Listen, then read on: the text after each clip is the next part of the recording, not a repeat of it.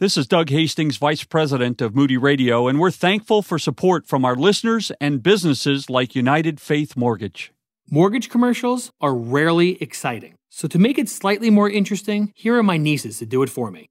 So interest rates continue to drop like my sister's baby teeth. Come on, Uncle Ryan had to say the same thing last year. That's true. Last year, it was rates are boring talk historically low. And now this year, there's somehow even more boring talk historically lower than the previous boring talk historically low. Sounds boring. But for so many listeners who just haven't wanted to deal with it, refinancing right now could save you massive amounts of Lego sets. Rates have gotten that low. Some borrowers could potentially save hundreds monthly and tens of thousands over the life of a loan. And if you didn't put 20% down before, some could even stop having to pay PMI. Give Uncle Ryan a shot. We are United Faith Mortgage. United Faith Mortgage is a DBA of United Mortgage Corp., 25 Melville Park Road, Melville, New York. Licensed mortgage banker. For all licensing information, go to nmlsconsumeraccess.org. Corporate NMLS number 1330. Equal housing lender. Not licensed in Alaska, Hawaii, Georgia, Massachusetts, North Dakota, South Dakota, and Utah. You're listening to the Today in the Word radio podcast. This week, we bring you a 5-part series of messages William McRae presented, answering the question, Who is God? At Moody Keswick Bible Conference 1980. Dr. William McRae was a teacher, pastor, seminary professor, and president of what is now known as Tyndale University and Theological Seminary. Now, here is William McRae on Today in the Word radio. There are some things about God that are very, very difficult to understand. There are some things about God's activities that are really beyond understanding, aren't there? We have on our Board of Governors at Ontario Bible College and Theological Seminary a very, very fine businessman. He's the president and owner of one of the largest companies in Canada. And just before Christmas, he arrived at his 65th birthday and his day of retirement. He and his wife were looking forward to it, and there had been all kinds of talk about his retirement. And on that Friday, I just made a point that I was going to phone him and congratulate him on the occasion of his retirement. The very day he retired, he took a heart attack and was laid down and aside, and the rest of their life is affected by it. There are some things that God does that are very difficult to understand, aren't there? I have a friend who has served God for many, many years over in North and South Carolina. A great man of God, a faithful servant of the Lord. Raised a family, lovely family. Saw their oldest boy commit his life to the Lord and decide that he was going to commit his life to missionary service. Went to college, trained, got on a plane, headed over to the mission field, disembarked, and en route from the airport to the mission station, he was killed in an accident. And when you think of the need in the mission field and you think of the dedication of this young man, that's very difficult to understand, isn't it? There are some things that God does that are very, very difficult to appreciate. A few years ago, we received a phone call late at night. One of the young ladies that Marilyn and I had befriended and had been ministering to, who had all kinds of problems. She had problems with her parents. She had physical problems. She had all kinds of problems. Got the phone call from a hospital. Late that night, she had been attacked by a man in a garage. And here she was in the hospital. And when I went to the hospital and put my arms around her and held her for a little while as she wept and cried and went through all of the ordeal, I found myself saying to myself again, there are sure some things that are very, very difficult to understand and explain. And we shake our heads, say, I just can't understand that. Why does God allow that? Why does God do that kind of thing? Why does God cause those kinds of things? Why does God allow those kinds of things? Whatever the kinds of questions are that pop into our minds. Now, it's those kinds of circumstances that make it very difficult for a Christian to accept that God is a wise God. And that's the characteristic of God that we want to study together this morning. We want to reflect upon the wisdom of God and see if somehow we can put it into a perspective that will help us as we deal with some of the issues of life. The place, of course, to begin is with the Word of God and with the clear declarations in the Word of God that God is, in fact, a wise God. So let me invite you to turn to the book of Daniel, first of all, and we're going to look at 3 different passages of Scripture, just briefly, in order to be sure in our minds that we understand that this is, in fact, one of the attributes of God. He is a wise God. Daniel chapter 2. The first part of the chapter contains, of course, the marvelous story of Nebuchadnezzar's dream. He couldn't remember it, called in all of his wise men, asked them not only to interpret the dream, but first of all to tell him the dream that he had. None of the wise men in Babylon were able to do so. He was about to commit each of them to execution. And finally, the word came to him that one of his wise men had not been called in, a man by the name of Daniel. And so Daniel is called in. He's told the situation. Daniel asks for a period of time to pray to his God. Daniel pours out the situation before God, and God gives him the dream, as well as the interpretation of the dream. Now notice how Daniel responds. Verse 19. Then the mystery was revealed to Daniel in a night vision. Then Daniel blessed the God of heaven. Daniel answered and said, "Let the name of God be blessed forever and ever, for wisdom and power belong to him." That's a marvelous affirmation from Daniel. His experience caused him to conclude that his God was not only a God of incredible power, power belongs to him, but also he was a God of great wisdom. Wisdom belongs to him.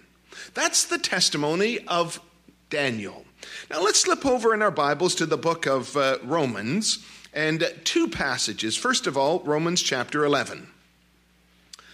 You will recall that in the first 11 chapters of Romans, Paul has been giving us a theological presentation of God's plan of salvation. He begins with condemnation and comes to justification, and then deals with sanctification, and then comes to glorification, and in chapters 9 to 11 explains how it all works together, relating Jews and Gentiles in God's marvelous plan of salvation. Now, after Paul has plumbed some of the depths, and as he's explored some of the dimensions of God's plan of salvation, he comes with his benediction, verse 33, Romans 11. Oh, the depth of the riches, both of the wisdom and knowledge of God. How unsearchable are his judgments, and unfathomable his ways. For who has known the mind of the Lord? Who became his counselor? Who has first given to him that it might be paid back to him again? For from him and through him and to him are all things. To him be the glory forever. Amen. Paul's testimony as he reflects upon the salvation of God and his marvelous plan of salvation, oh, the depth of the riches, both of the wisdom and knowledge of God. Now over to the last chapter of Romans, chapter 16. And as Paul comes right to the end of his marvelous epistle, one of the great mountaintop experiences in Revelation and in the experience of a believer, he comes with his benediction. Romans chapter 16, verse 25. Now to him who is able to establish you according to my gospel and the preaching of Jesus Christ, according to the revelation of the mystery which has been kept secret from long ages past, but now is manifested, and by the scriptures of the prophets, according to the commandment of the eternal God, has been made known to all the nations, leading to obedience of faith, to the only wise God. Through Jesus Christ, be the glory forever. Amen. What a marvelous declaration of Scripture. Says Daniel, wisdom and power belong to him. Says the apostle, oh, the depth both of the wisdom and knowledge of God. Says Paul, to the only wise God. I think that of all the attributes of God, the one that is most intriguing to me is his wisdom. And that's simply because there's so much that God does and so much that God allows in this world that, frankly, friends, confuses me and perplexes me. It leaves me without any explanation or any answer. And yet the Bible declares that he is the only wise God. I find it the most fascinating. I find it the most intriguing. I find it the most challenging attribute of God. He is a wise God. Now, what we need to do first of all this morning then is see if we can understand what we mean by that when we say that he is a wise God. And there are several ways of approaching it, but let me give you a very simple one that I think is the most helpful handle to get on it. When we talk about the wisdom of God, what we are talking about is God's knowledge being applied in order to attain the best possible goals by the best possible means for the best possible reasons. That's the wisdom of God. Now, let me take you through those stages and just help you digest it just for a moment or two. The wisdom of God is the application of his knowledge. Well, we understand that. There's a great difference between being knowledgeable and being wise. Sometimes they go together, but not always. You can have people who are very knowledgeable who are not very wise. And sometimes you can have people who are very, very wise and not particularly knowledgeable. Knowledge comes through study. It's theoretical. Wisdom is intuitive insight into life. And it's practical. Oftentimes, wisdom is built upon knowledge, and it's the application of knowledge. And that certainly is true with God. God is absolutely perfect in his knowledge, and he is absolutely perfect in his wisdom. His wisdom is the application of his knowledge. He applies his knowledge. Now, what does he apply his knowledge to? First of all, it's to attain the best possible goals. When God sets his wisdom in action, he sets out certain goals. And if God is wise, then the goals that God determines are the best possible goals. You understand that? For example, one of the goals that God has determined for you is that you will be conformed to the image of Jesus Christ. That was one of the goals he determined. Romans chapter 8, verse 29, before time ever began, he predestinated you to be conformed to the image of his Son. One of the goals that he determined then was to make you like Jesus Christ in your morality, to make you ethically and morally like Christ. That's a goal that he has determined. Now, what we're saying, friend, is this. Because he is a wise God, the goal that he's determined is the best possible goal. You see, if there's a goal that God could have set for you that's better than that, then God isn't a wise God. His wisdom dictates that the goal that he determines is the best possible goal. There could not possibly be a better goal that God could have ordained for you than the goal that he has ordained. If there's a better one, then God is not wise. Because he is a wise God, the goal that he has determined for you is the best possible goal. Now, we can move that in 100 different directions. We can talk about the goal of the church. We can talk about the goal of this universe. We can talk, for example, about God's goal for your life today, about God's ultimate purpose for your life today. And what we're simply saying is that when God applies his knowledge to determine a goal, the goal that he determines is the best possible goal. It couldn't be improved upon. It couldn't be better. And that's because he's a wise God. He applies his knowledge then to attain the best possible goal by the best possible means. He uses different means to achieve his goal.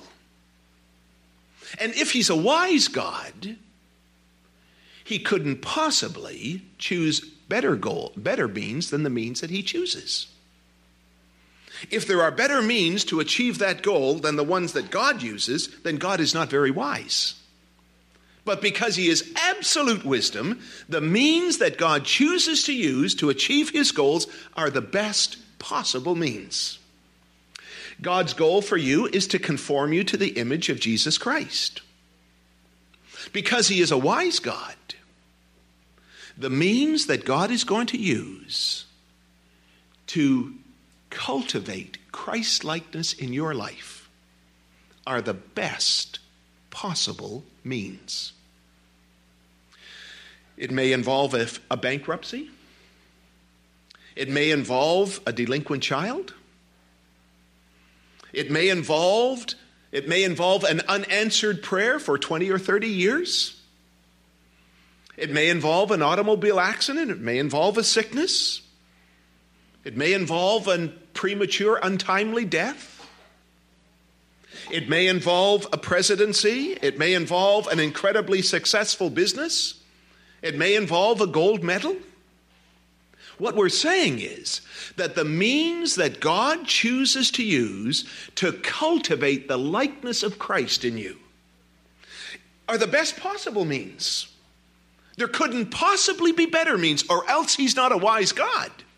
But if he's wise, the means that he's using today in your life right now, while it can hurt, while it can cause tears, while it can be painful, while it can have all kinds of different emotions, the means that God has determined to use in your life in order to make you more like Christ are the best possible means, or else he's not wise. Now, the last element is, it's the application of his knowledge to attain the best possible goals by the best possible means for the best possible reasons. Why does God do what he does? Well, I don't always know. But if he's wise, he has the best possible reasons for what he does. He has no obligation to explain to me what he does. He has no obligation to ask my permission for what he's going to do. He has reasons for everything he causes. He has reasons for everything he allows. And his reasons could not be improved upon, or else he's not wise. Okay? That's where we are. That's what we're talking about this morning. We're talking about a God who is the only wise God, who has absolute knowledge and uses that knowledge to attain the best possible goals by the best possible means for the best possible reasons. He is a wise God. Now, what I want to do this morning with you, after we've got our focus sharpened, what I want to do is I want to take you into two arenas of life where the wisdom of God is displayed. And it's displayed in the fashion that I've been trying to explain to you this morning. The first arena is what we will call the arena of salvation. And that's an appropriate arena for us to consider because two of our quotations have come from the Epistle to the Romans, where salvation is really the subject. And so it's safe for us to say that one of the One of the most obvious arenas where the wisdom of God is displayed is in the designing and the planning of our salvation. So why don't we talk for just a few moments about our salvation? And as we talk about it, see if we can develop an appreciation for the fact that the way God has planned it could not possibly be improved upon, because he is a wise God. Salvation begins with the incarnation of the Son of God. God the Son becoming man, taking on the form of a man, the body of a man. God dwelling amongst us in the body of a man. We call it the incarnation. And that's really the very first chapter of the unfolding drama of God's plan of salvation. And I submit to you this morning, friend, that that's a marvelous display of the wisdom of God. Because in the Savior that he provides, there is the divine nature and the human nature. And you couldn't improve upon that. The Savior that you and I needed was a Savior who was divine. He needed to be someone who could deal with the guilt and the problems of all of us. So he needed to be an infinite person. He needed to be someone who could handle the guilt and the judgment and the punishment of all of us. So he needed to be an innocent person. Our Savior needed to be someone who was infinite and innocent. And that demands deity. That demands godhood. He was God. But he was also man. As a Savior, we needed someone who would die for us. He needed to be a human. We needed someone who would understand our plight. Someone to whom we could come to and say, he understands. He was one of us. He lived here. I can approach him. You see, the great need of a Savior demanded that he be God and man in one person.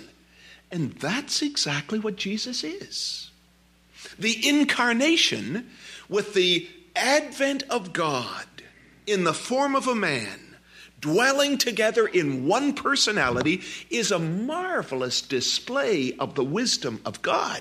Friend, there could not have been a better kind of Savior provided for us than a Savior who was the God-man.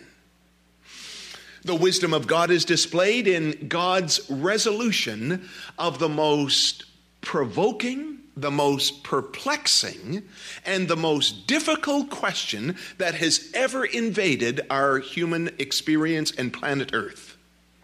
It's the question of how you can reconcile the justice of God with the mercy of God. How do you reconcile those two? The justice of God demands payment for a broken law. The mercy of God seeks to free people from that guilt and give to them blessings and goodnesses. Justice demands payment. Mercy seeks pardon. God is a God of justice. God is a God of mercy. Because of his justice, he demands payment. Because he's a God of mercy, he seeks pardon. How can you ever reconcile those two? Justice stands up and says, I demand that the guilty sinner be required to pay for the broken law and to pay the full penalty of the broken law. He deserves hell, eternal death, and eternal judgment. That is what justice demands. Mercy stands up and says, because of my love, because of my care, I want to forgive, I want to pardon, I want to cleanse, I want to draw him in. Wisdom stands up and says, I will satisfy both. How? By God becoming a man and going to the cross and bearing as our substitute the guilt of our sin. Accepting the punishment that was ours. dying in our place, satisfying the demands of a holy God against lawbreakers. If you like, he went to hell for me. He bore the judgment of my sin. He met the demands of God's justice. He met the demands of a broken law. He died for me. Because of that, he emerges as a Savior who now, with arms outstretched, reaches out to us and says, now I can offer forgiveness. Now I can offer pardon. Now I can offer salvation. The wisdom of God designed a plan of salvation that fully satisfied and perfectly reconciled his justice and his mercy. The wisdom of God is seen in the condition for salvation. What is the condition? What must you do in order to be a child of God? Well, the Bible makes it very clear. What you must do in order to become a Christian is exercise faith. And in a simple step, to simply reach out and say, Lord Jesus, come in. Lord Jesus, I trust you. Or perhaps in the most simplest terms of all, responding to the gift of forgiveness and salvation that's in Jesus, to simply say, thank you. Now that's an exercise of faith. And the Bible says that is the condition for salvation. I submit to you, friend, that that's the wisdom of God. When God made faith as a condition for salvation, it's a display of his wisdom because it suits us perfectly. There's nothing else that we could have done in order to ever merit his salvation, in order to ever make atonement for all of the sin that we have done. There's nothing that we could do to earn it or to merit it. And so when he made faith the condition of salvation, I say that's the wisdom of God. And when he made faith the condition of salvation, he did what suits God best. Because as a result of faith being the condition, who is it that gets all the glory and all the praise for our salvation? It's God. If any other condition, if any other terms for salvation had been built into the plan, then we would have got credit. We would have got glory. We would have been patting ourselves on the back. In heaven, we would have been able to say, you know what I did to get here? God has designed the plan of salvation with a condition of faith because it suits us perfectly. There's nothing else we could have done. And it suits him perfectly. He is the one who gets the glory for it. You see, what I'm saying is that in the marvelous plan of salvation, you have display after display of the wisdom of God. Take, for example, the circumstances in which men and women are saved. What a display of the wisdom of God that is. I would suspect if we had an opportunity for you to stand up and how you became a Christian, that every one of us would have a different story. Some of us were saved when we were kids, 4 and 5 years of age. Some of us when we were 40 or 50 or 60 or 70 years of age. Some of us were saved through a television program, some through a radio program, some through a tract, some through an evangelistic crusade, some through a friend who was witnessing. Some of us were saved when we were at the top of the rung and we had experienced all of the successes and all of the blessings in life. We climbed the ladder and got to the top and discovered the ladder wasn't leaning against anything, and we needed something to lean against.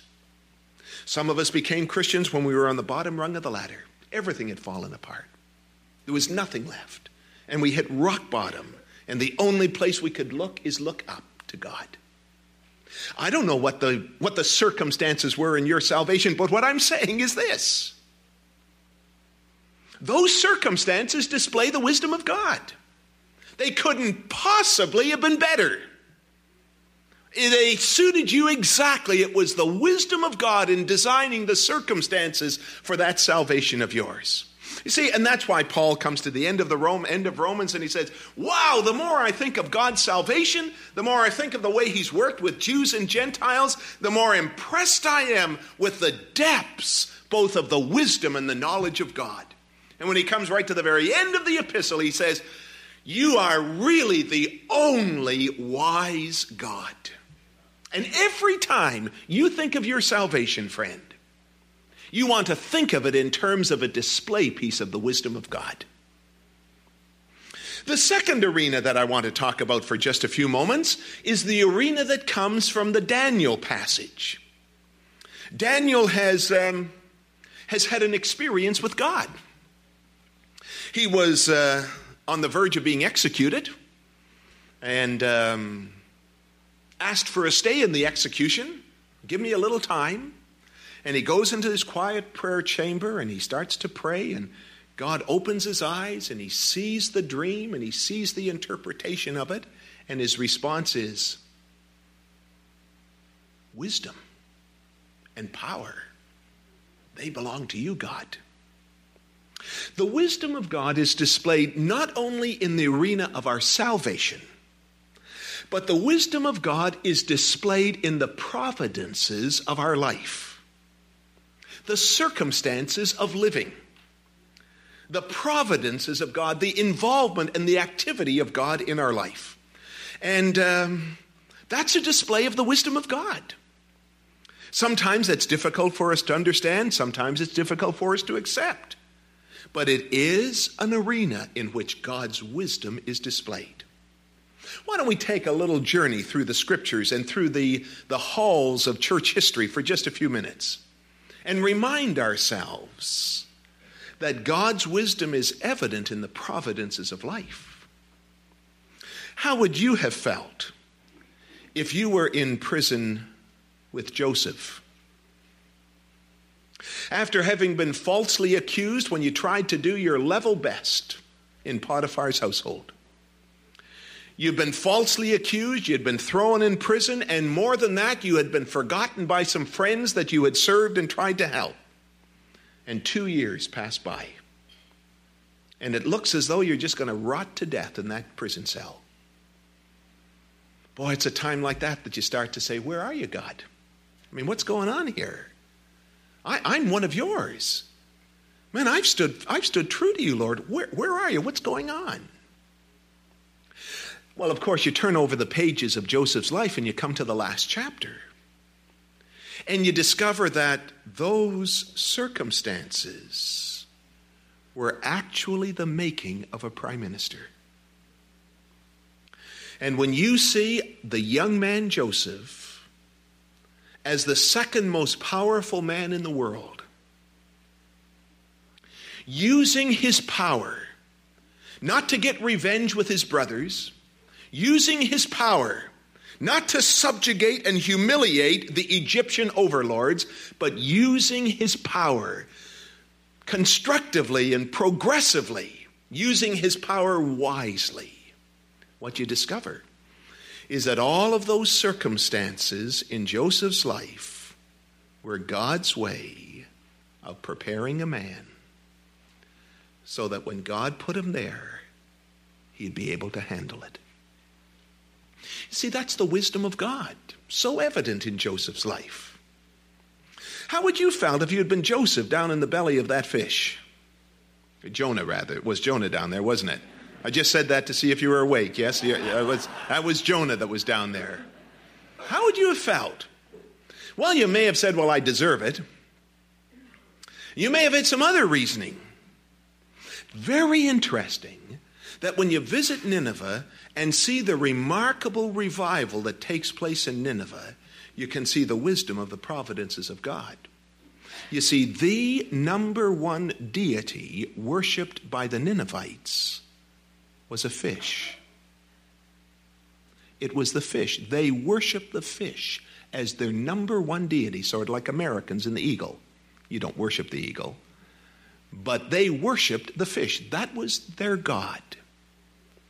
And here was a man who had come out of a fish with a message, 40 days, and Nineveh will be destroyed.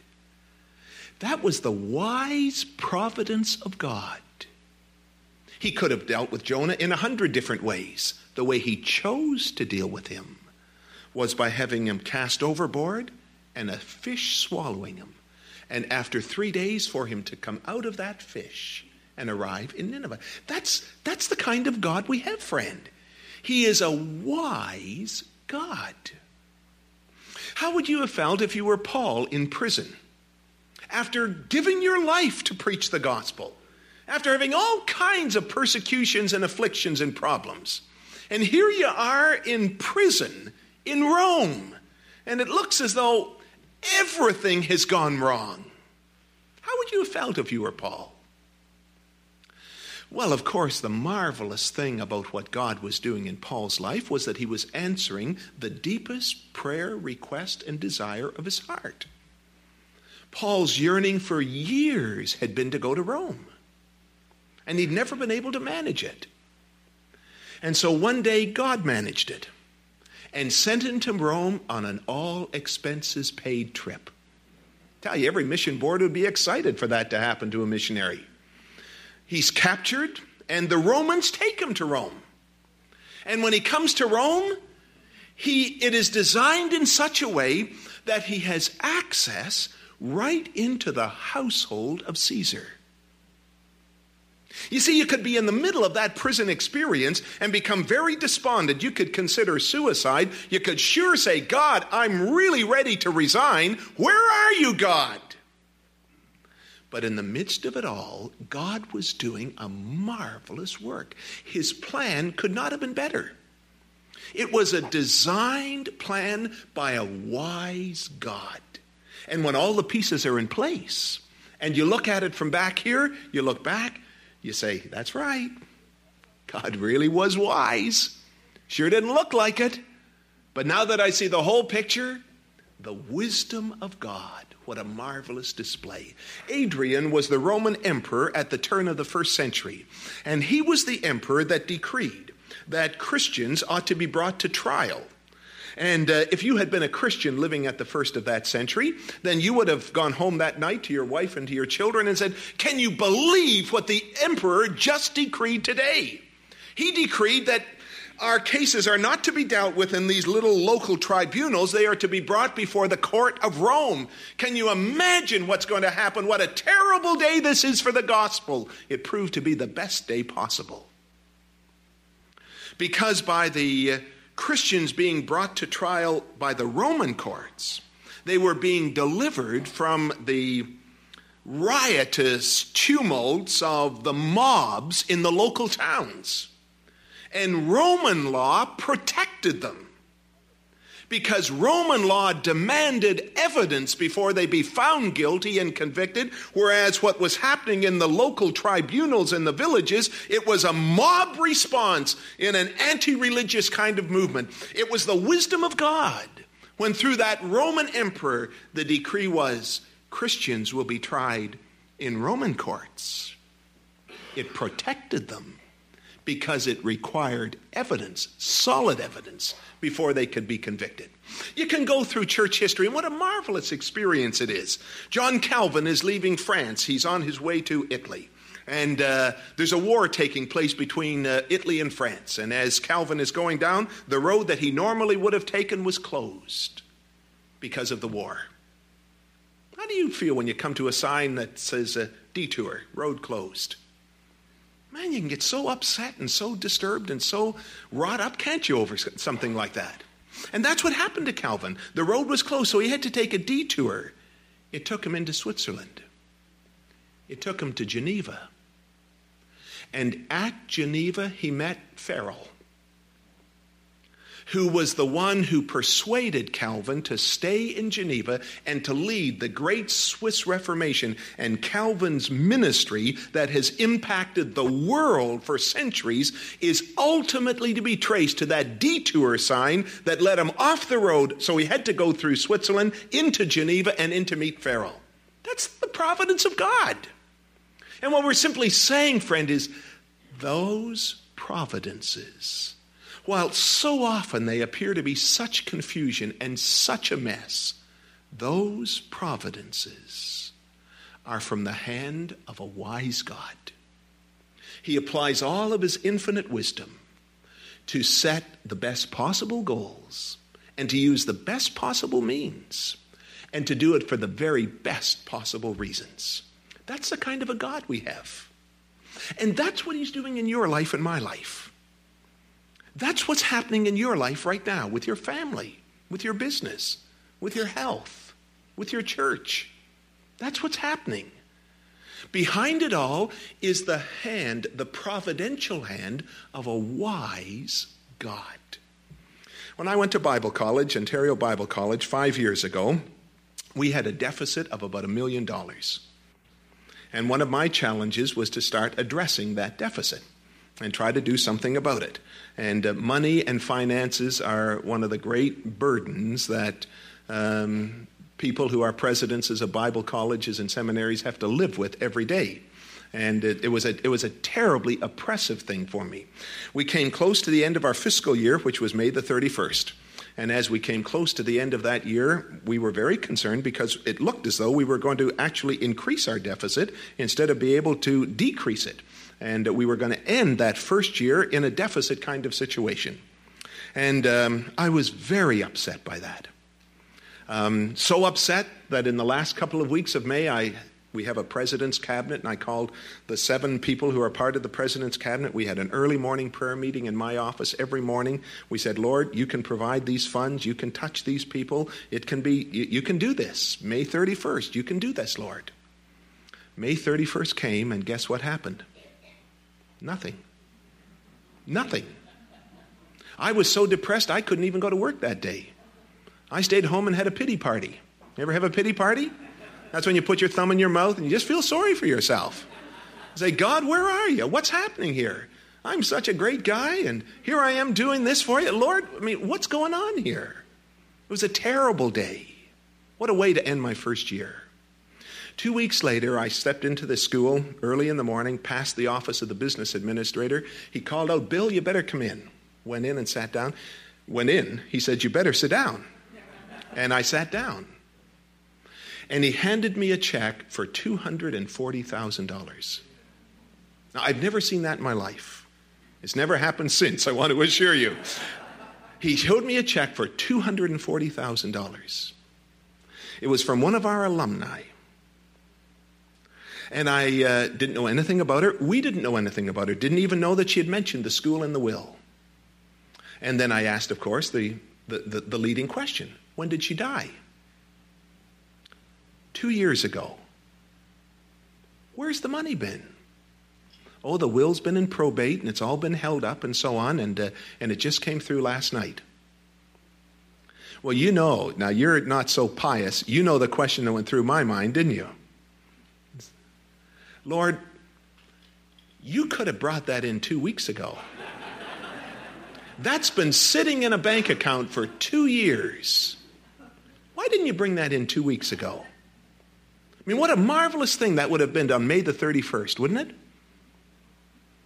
For us to be able to get a phone call and the administrator come in and say, hey, look at what's happened.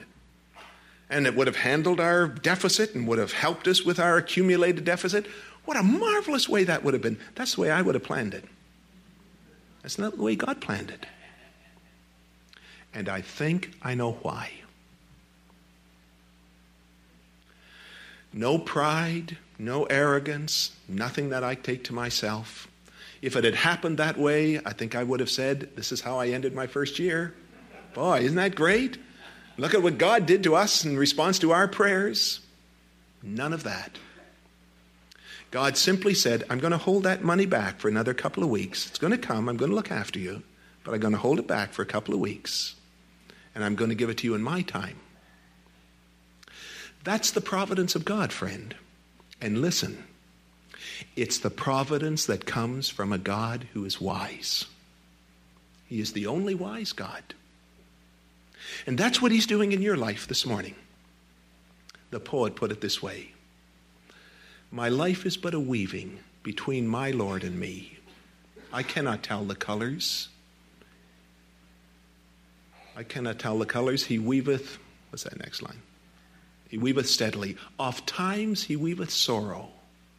And I in foolish pride forget he sees the upper and I the underside. Not till the loom is silent and the shuttle cease to fly shall he unveil the canvas and explain the reasons why. The dark threads are as needful in the weaver's skillful hand as the threads of gold and silver in the pattern he has planned.